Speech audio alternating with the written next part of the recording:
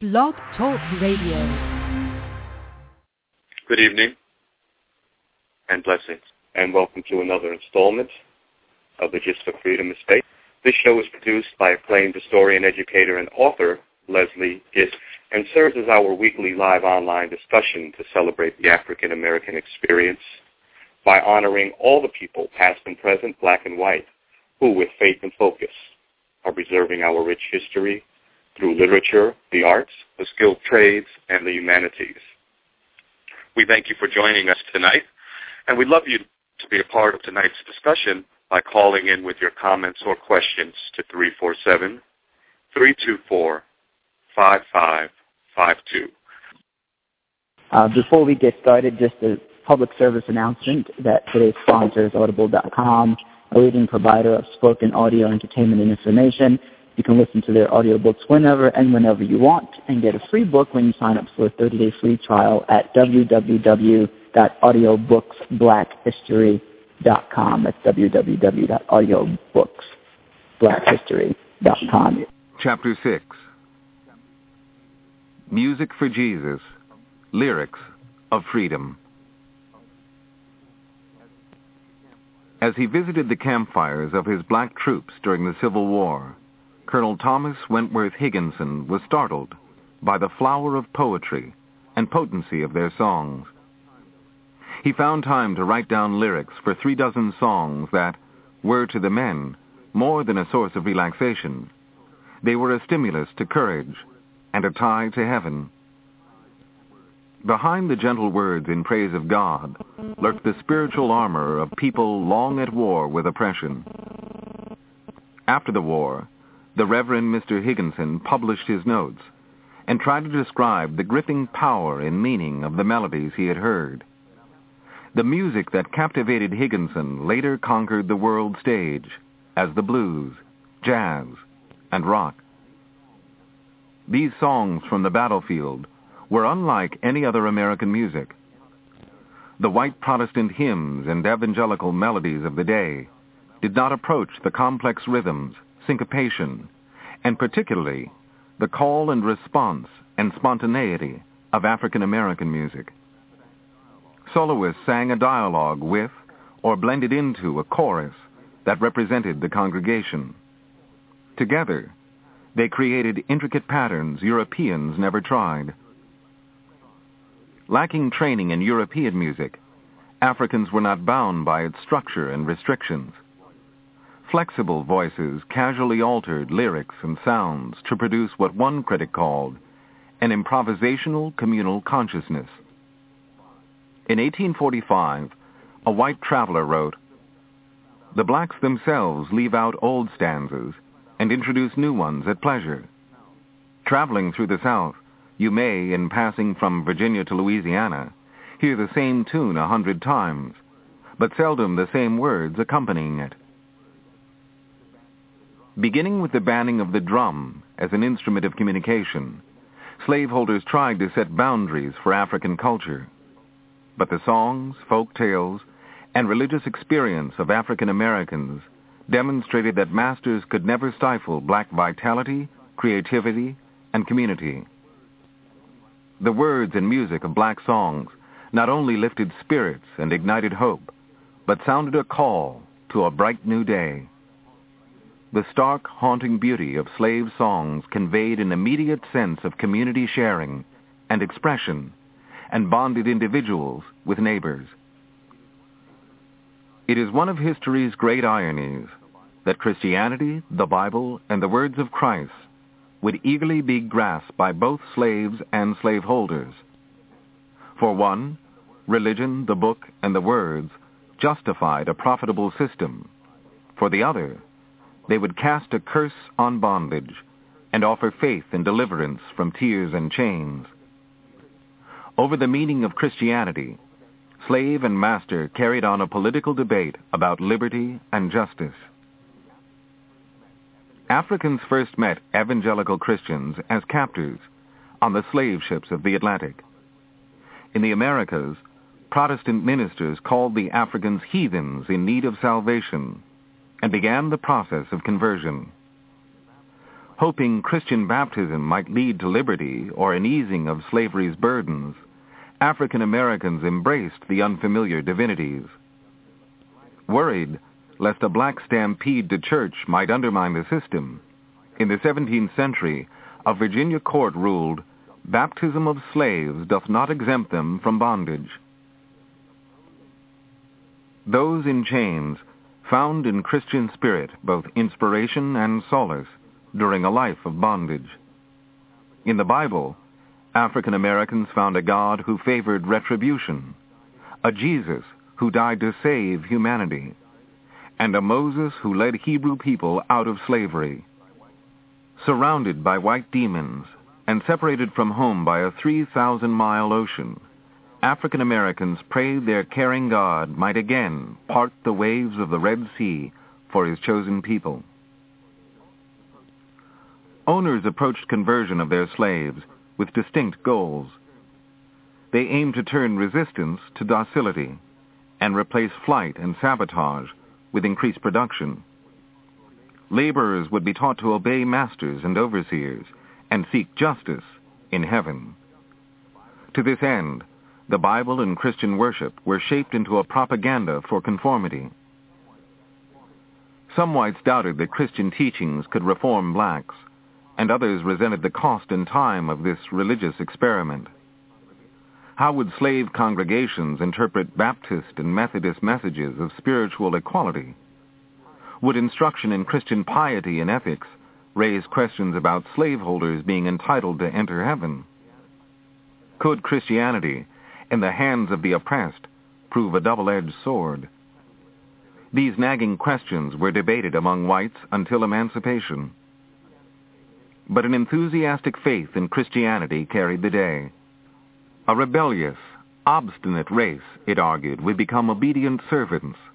A savage people would be filled with awe of God and respect for his earthly rulers.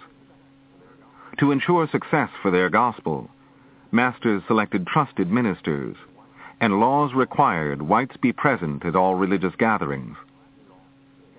In Latin America, a powerful Catholic Church pressured slave owners and governments, and finally won reforms. In the United States, a Protestant church, fragmented into many separate denominations, proved too weak to challenge the South's powerful ruling class. Slaveholders paid the local clergy and commanded their obedience.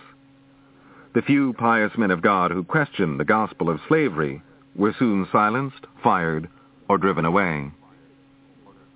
In Bishop Meade's sermons, slaveholders found the dogma they sought.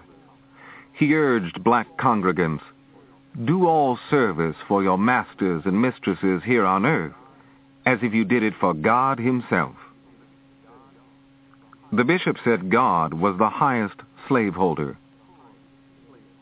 "Poor creatures, you little consider when you are idle and neglectful of your master's business, when you steal and waste and hurt any of their substance, when you are saucy and impudent, when you are telling lies and deceiving them, or when you prove stubborn and sullen, and will not do the work you are set about without stripes and vexation. You do not consider, I say, that what faults you are guilty of towards your masters and mistresses are faults done against God himself, who hath set your masters and mistresses over you in his own stead, and expects that you would do for them just as you would do for him.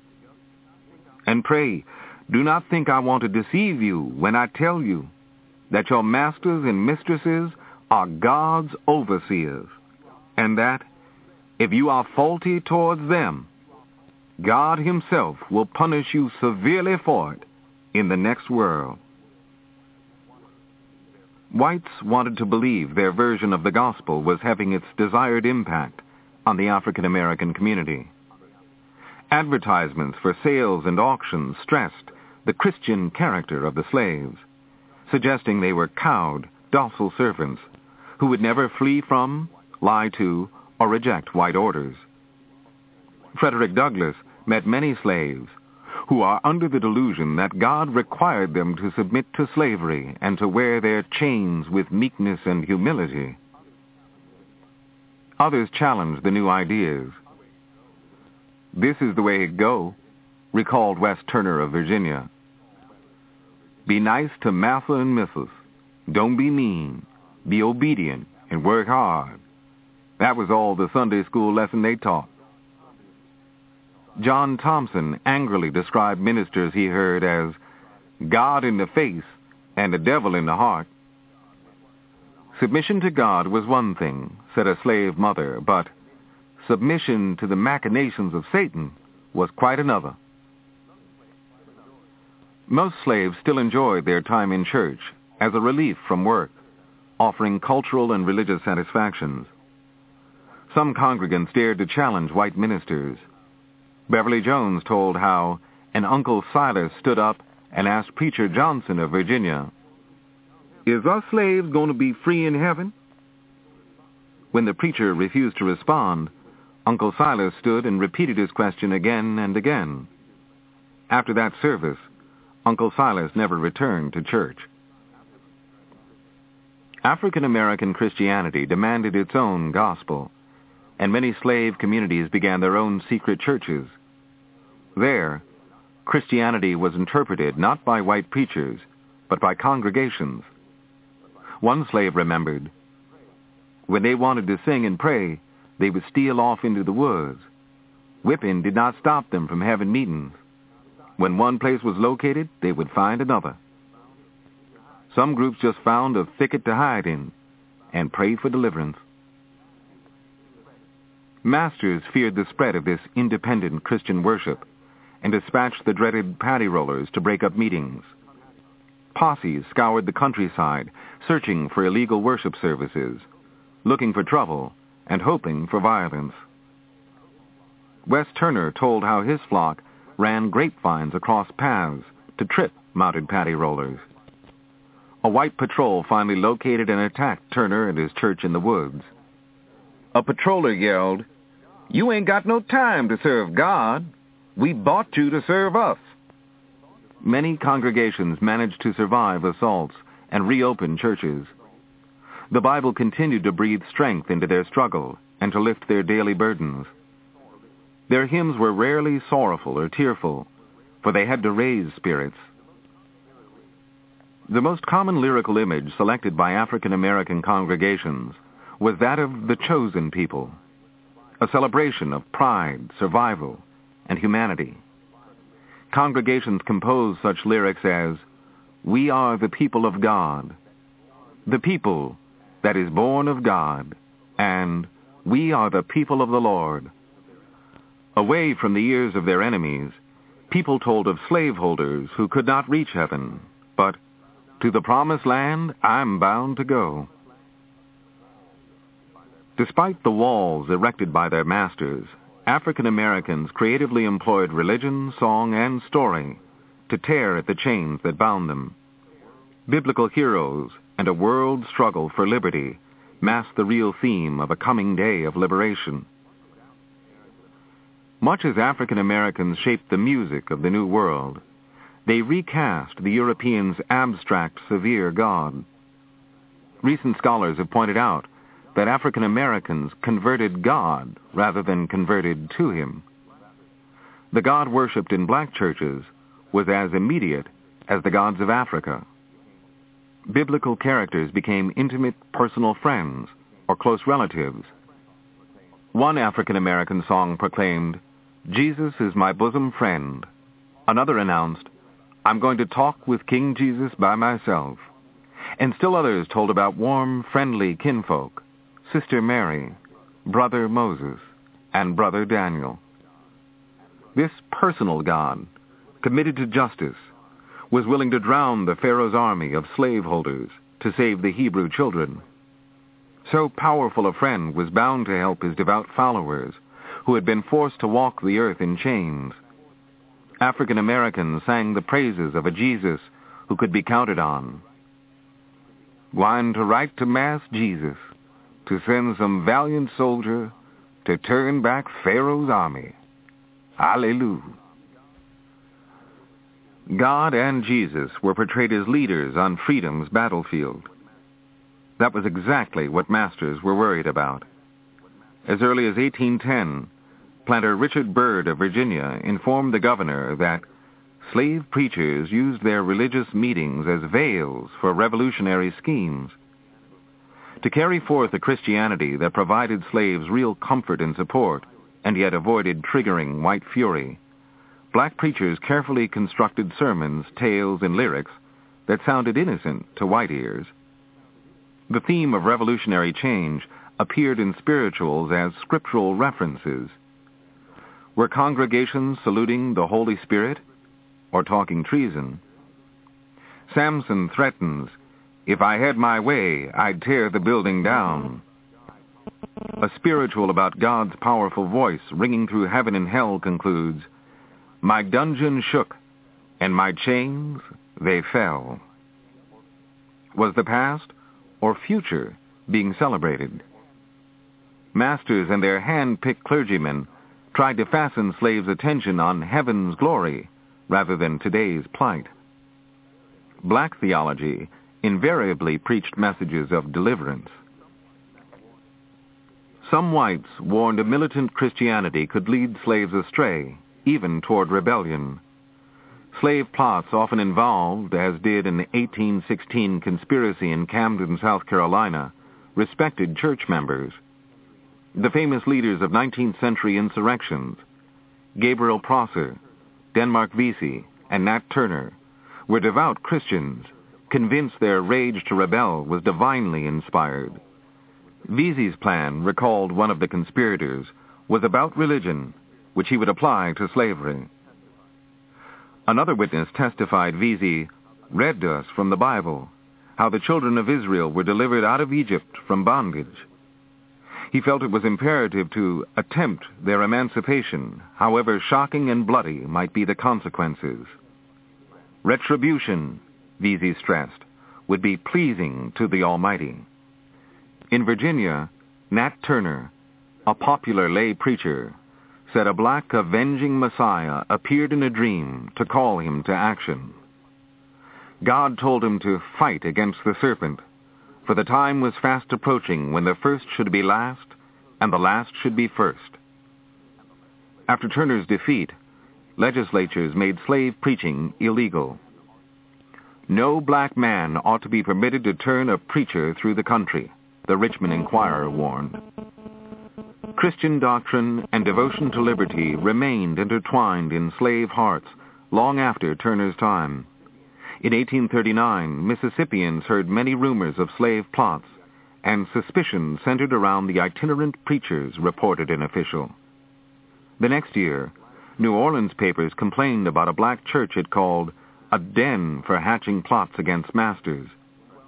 7 years later, 12 black worshippers were arrested by police and charged with singing hymns followed by sermons of the most inflammatory character. Christianity inspired Harriet Tubman, hero of the Underground Railroad and liberator of 300 slaves, who said, "I must go down, like Moses into Egypt, to lead them out."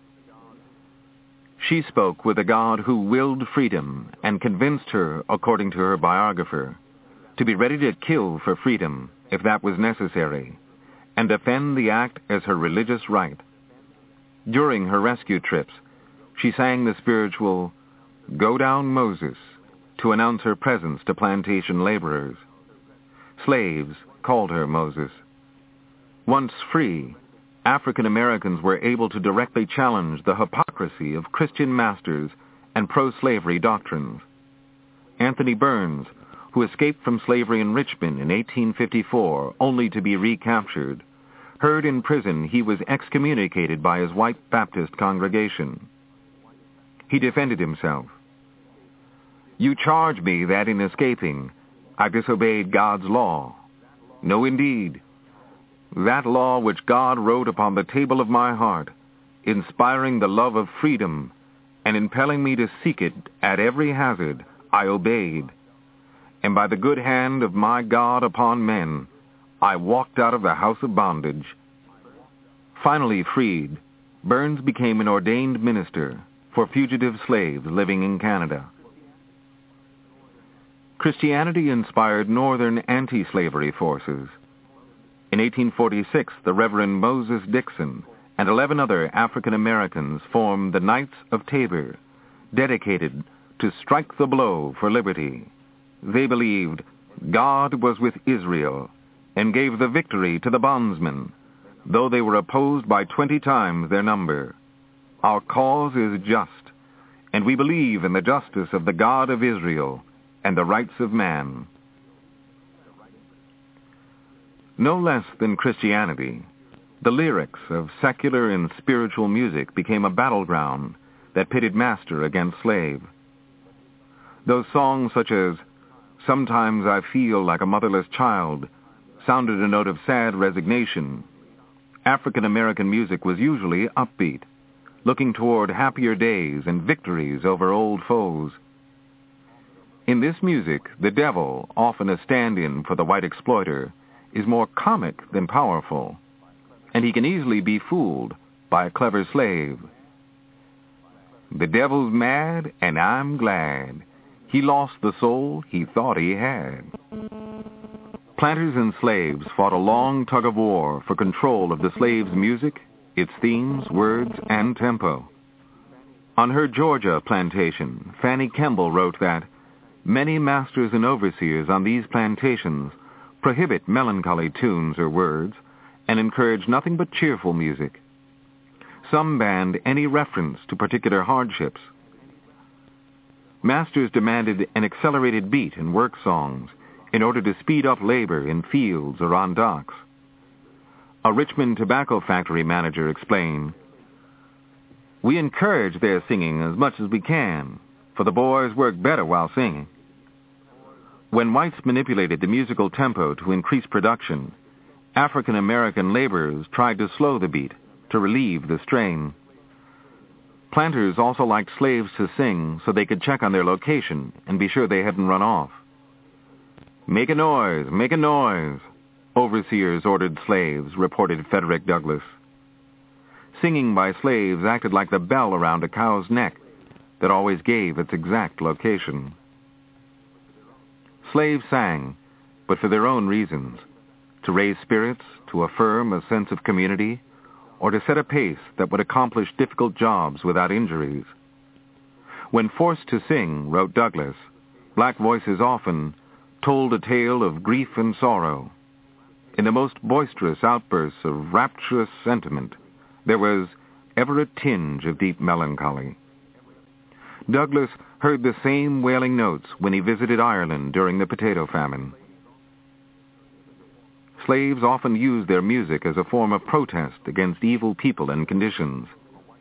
In 1774, a white visitor, Nicholas Creswell, wrote, "In their songs, they generally relate the usage they have received from their masters and mistresses in a very satirical style and manner." Douglass remembered nonsense songs, in which a sudden, sharp hit was given to the meanness of slaveholders. For people denied any political rights, including a right to speak up, lyrics in a song could deliver an incisive analysis or criticism. This short jingle offered humor, wit, and insight. "My old mistress promised me when she died she'd set me free. She lived so long that her head got bald, and she give outen the notion of dying at all." To raise a hand against a white could mean death. To raise a laughing voice in a ditty involved no great risk. "Jackass reared, jackass pitched, throwed old massa in the ditch." A clear understanding of slave exploitation was conveyed in a popular song about plantation production and distribution. "We raise the wheat, they give us the corn. We bake the bread, they give us the crust. We sift the meal, they give us the skin. And that's the way they take us in." Sometimes, songs spread important news. Some lyrics conveyed hidden messages to slaves that whites could not decipher. steal away, steal away, steal away to Jesus. Encourage runaways without warning masters. To tell blacks that one of their number had betrayed them, a song was used. Oh, Judas, he was a deceitful man. He went and betrayed a most innocent man. Follow the drinking gourd, voiced love for freedom. The old man is awaiting to carry you to freedom, so follow the drinking gourd. Another stanza detailed directions for runaways, telling them to follow the North Star to Canada. During the Civil War, the approach of the Union Army brought a new defiance to slave songs. No more auction block for me, no more, no more. As Union soldiers drew closer, new lyrics were heard. I want to cross over into campground, to that promised land where all is peace. In 1862, Susie King, 12, and her grandmother stood in a Savannah church fervently singing an old hymn. Yes, we all shall be free when the Lord shall appear. The police rushed in and arrested all who were there, charging them with planning freedom and singing the Lord when they meant Yankee. Susie King smiled, for she knew freedom was rolling forth like an old spiritual, and neither police nor patty rollers could stop the infectious music. Within months, King was part of her people's liberation, a teacher of reading and writing for former slaves, serving as soldiers in the Union Army. As an adult, she wrote an autobiography of her exciting life. Flight and Revolt. Chapter 7. Runaways and Maroons. I never saw the day since I knew anything that I didn't want to be free, remembered slave Anthony Benji. Among the good trades I learned was the art of running away to perfection. I made a regular business of it, wrote Henry Bibb. Beginning with the first arrivals from Africa, slaves fled their masters and overseers. Masters, said one, would rather a Negro do anything else than run away. Slaves left good masters and bad, easy work and hard. James Christian was not permitted to marry the woman of his choice. He fled a relaxed life in President John Tyler's White House. Most runaways abandoned plantation work on the spur of the moment. These men and women were trying to escape a beating, prevent a sale to a new owner, or to search for nearby relatives and loved ones. Many ran to protest work, whippings, or evil overseers, and tried to remain hidden until they won promises of better conditions.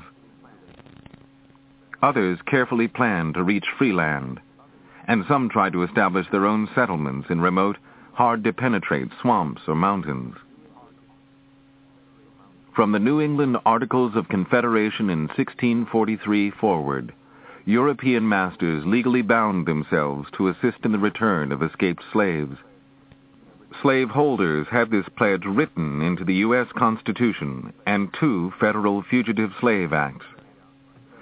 Slave hunting was to be carried out by federal marshals and the U.S. Army if necessary. Slaveholders would not tolerate any gap in their defense system. They bitterly resented Native American nations for accepting African Americans into their villages and were furious about an Indian adoption system that drew no color line. To seal off this escape hatch, Europeans demanded in treaties that Indian nations agree to return all fugitives. In 1721, the governor of Virginia had the 5 civilized nations promise to surrender escapees. And in 1726, the governor of New York made the Iroquois Confederacy take the same pledge. In 1746, the Hurons promised, and the next year, the Delawares promised. None returned a single fugitive. Many nations made clear they stood ready to fight for African men and women who had become their relatives and loved ones. Along the Atlantic coast and spreading westward through woods and over mountains to the Mississippi, two dark races began to blend and marry. Artist George Catlin, writing in the 1830s, called the children of this mixture the finest and most powerful men I have ever yet seen. From New England to the Carolinas and westward to Minnesota, masters had to confront guerrilla forces born of these American alliances in the woods. The strongest U.S. coalition of red and black people flowered in Florida around 1776. African runaways from plantations in Georgia became the peninsula's first settlers and were soon joined by Seminoles fleeing oppression by the Creek Nation. The alliance was solidified when the Africans taught the newcomers methods of rice cultivation, learned in Senegambia and Sierra Leone, Africa. The two dark peoples developed a prosperous and peaceful farming and grazing economy.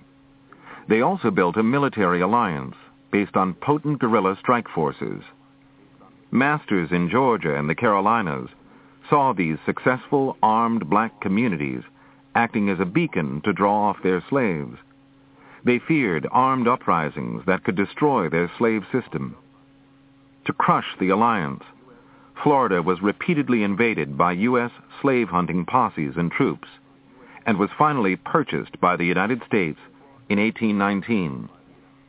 Florida's African Seminoles led in challenging the U.S. in pitched battles and guerrilla resistance. Between 1816 and 1858, the black and red soldiers of the Seminole Nation held the U.S. Army, Navy, and Marines at bay. The cost of these Florida wars for the United States was $40 million, with 1,500 servicemen dead. At times, half of the U.S. Army was deployed against the Seminole military alliance. Whether it was to join the resistance in Florida, flee to relatives, or reach freedom in the North or West, the decision to escape filled slave hearts with fear. Lewis Clark recalled, "All the white part of mankind that he has ever seen are enemies to him, and all his kindred. How can he venture where none but white faces shall greet him?" The mere thought of abandoning wives, husbands, children, and loved ones deterred many, delayed others, and filled the moment with pain. In 1850, a New York convention of fugitive slaves recalled the decision. So galling was our bondage that to escape from it, we suffered the loss of all things, and braved every peril, and endured every hardship. Some of us left parents, some wives, some children. Some of us were wounded with guns and dogs as we fled. Some of us secreted ourselves in the suffocating holds of ships. Nothing was so dreadful to us as slavery. To compound their problems, blacks were denied a knowledge of geography and fed calculated lies. William Johnson of Virginia was told the Detroit River was 3,000 miles wide. Sidney Allen, an engineer on his master's boat, was told that in Canada, nothing but black-eyed peas could be raised. Susie King heard Yankees would hitch black people to carts instead of horses. The entire white South was taught to be alert for fugitives, and masters were ready to dispatch armed posses. Regular patrols, the paddy rollers, were drafted for 6 cents an hour, a militia that nightly searched for fugitives in the woods and hills. Some men ran a thriving business raising and training bloodhounds for these hunts. Dan McCowan advertised, "My hounds is well trained, and I've had 15 years' experience. My rates is $10 per head of catched in the beat where the master lives, $15 in the county, and $50 out of the county." One trained bloodhound cost $300, but it was worth it when the problem of fleeing slaves became an epidemic. Tracking runaways was a dangerous and difficult job. Some of them would rather be shot than be took, a white worker told reporter Olmsted. One deputy, armed with a warrant, followed his man into Virginia's dismal swamp, only to find him standing neck-deep in water. The deputy quietly returned to headquarters, erased the man's name from the warrant, and wrote, "Seeable, but not come-atable." Masters often advertised for runaway slaves in local newspapers. These descriptions by owners reveal some important truths about people, their skills, their abilities to read, write, and speak Indian or foreign languages, their determined efforts to reach loved ones. Fugitives were described as bearing the scars of beatings, whippings, or brandings. R for those who ran before. It was clear what they were running from. Cut into the backs of men and women was the evidence of resistance. Sarah Grimke told of a teenage seamstress who ran away so often she was whipped until her back was lacerated. Then a heavy iron collar with 3 prongs projecting from it was placed around her neck to serve as a mark to describe her in case of escape. Owners described some runaways as impudent and insolent, notorious, or unruly scoundrels. But others were called humble, cheerful, and loyal men and women who had no reason to leave. In 1846, a Louisiana master wrote of 3 runaways. The first, very industrious, and always answered with a smile. The second, an industrious boy, who spoke to whites very humbly, with his hand to his hat. The third also addressed whites humbly and respectfully, with a smile. A study of Southern newspapers from 1732 to 1790 found that there were 7,846 fugitives advertised, and the vast majority were young men. But women, including those who were pregnant, carrying infants, or leading small children, numbered 10% in Maryland, 12% in Virginia and North Carolina, and more than 18% in Georgia and South Carolina. In South Carolina, for example, 3,746 runaways were men, 698 were women, including 14 who were pregnant, and 122 were children. These notices described Africans who fled in the company of white indentured servants, or received help from whites or free blacks. But most were on their own. In 1785, a South Carolina planter advertised for 4 generations of women, a grandmother, mother, and daughter, with a young child. In 1789, a Romeo and Juliet fled together from slavery in Virginia. The next year, 4 men and 2 women fled Georgia. One, Sue, was lame with rheumatism, but managed to carry her 3 children, Juno, 10, Sarah, 7, and Dolly, 3. Sometimes, large numbers fled together. In 1779, the Eddings Plantation on Edisto Island, Georgia, lost 36, including 12 women who left together. Writing a year and a half after they left, Mr. Eddings optimistically promised any returning home of their own accord will be forgiven. In 1826, 27 Kentucky slaves were being transported down the Ohio River by boat when they broke away. Swinging clubs, axes, and knives, they killed 5 whites, seized and sank the boat, and fled to Indiana. In 1830, a white complained that in 4 North Carolina counties, slaves come and go as they please, and if an attempt is made to stop them, they immediately fly to the woods for months. Mass flights to freedom were more common in the border states of Virginia, Kentucky, Tennessee, Maryland, and Delaware than the Deep South. In 1826, a large number of runaways boarded a boat and sailed to the north during a Portsmouth, Virginia celebration of the 50th anniversary of the Declaration of Independence. In 1845, some men and women from 2 Maryland counties armed themselves with clubs, swords, knives, a pistol, and a gun, and began a march northward. They were captured. In August 1848, Patrick Doyle, a white Danville, Ohio college student, organized a band of 75 armed blacks in Kentucky, heading toward the Ohio River. They fought 2 pitched battles with posses before being captured. 3 black leaders were executed, and Toil was sentenced to 20 years in jail. These massive escapes could be classified as armed revolts.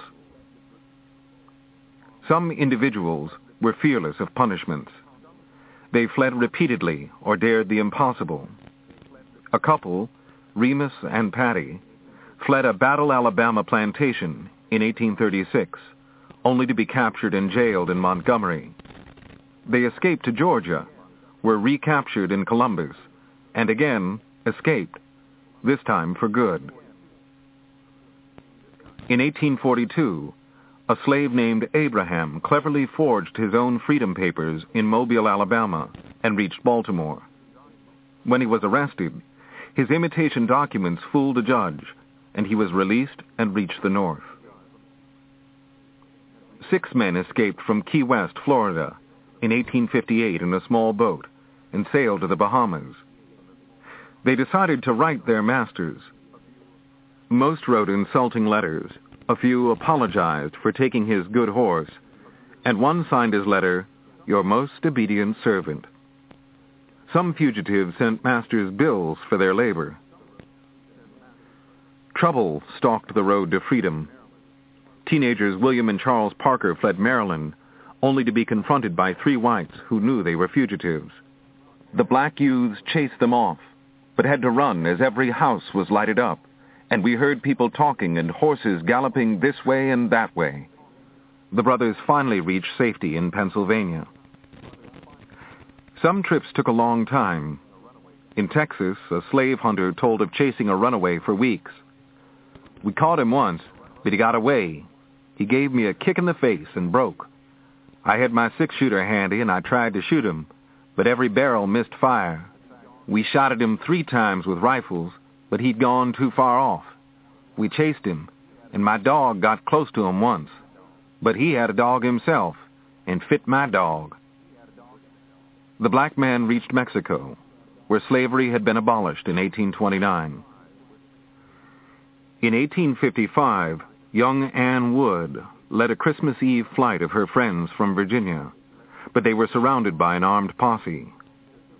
Wood calmly raised her double-barreled pistol, waved a long knife, and told the whites to step aside or blood would flow that night. The posse galloped off, and Ann Wood and friends reached Philadelphia. At least 2 African Americans had friends ship them to freedom from southern cities. Henry Brown climbed into a box in Richmond, Virginia, and had a white friend mail him to the Philadelphia anti-slavery office. Sometimes he traveled upside down, but he survived to write a book and to become a national hero. William Peel Jones climbed into a box in Baltimore and spent 17 hours in a steamboat before reaching Philadelphia.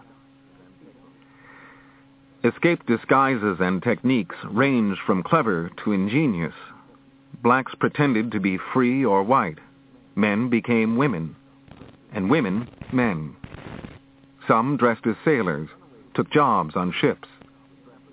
Runaways threw off the scent of bloodhounds with pepper, dead fish, or by rubbing graveyard bones on their clothes. Some pretended to ask whites for directions, then headed along another road.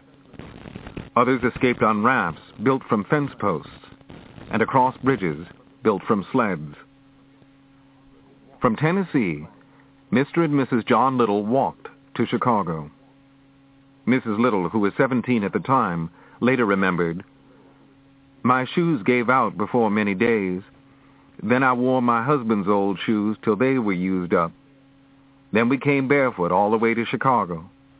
My feet were so blistered and sore and my ankles swollen, but I had to keep on.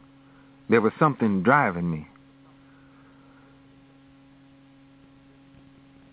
This ends side 2 of cassette 2 of Breaking the Chains. Please fast forward to the end before loading cassette 3.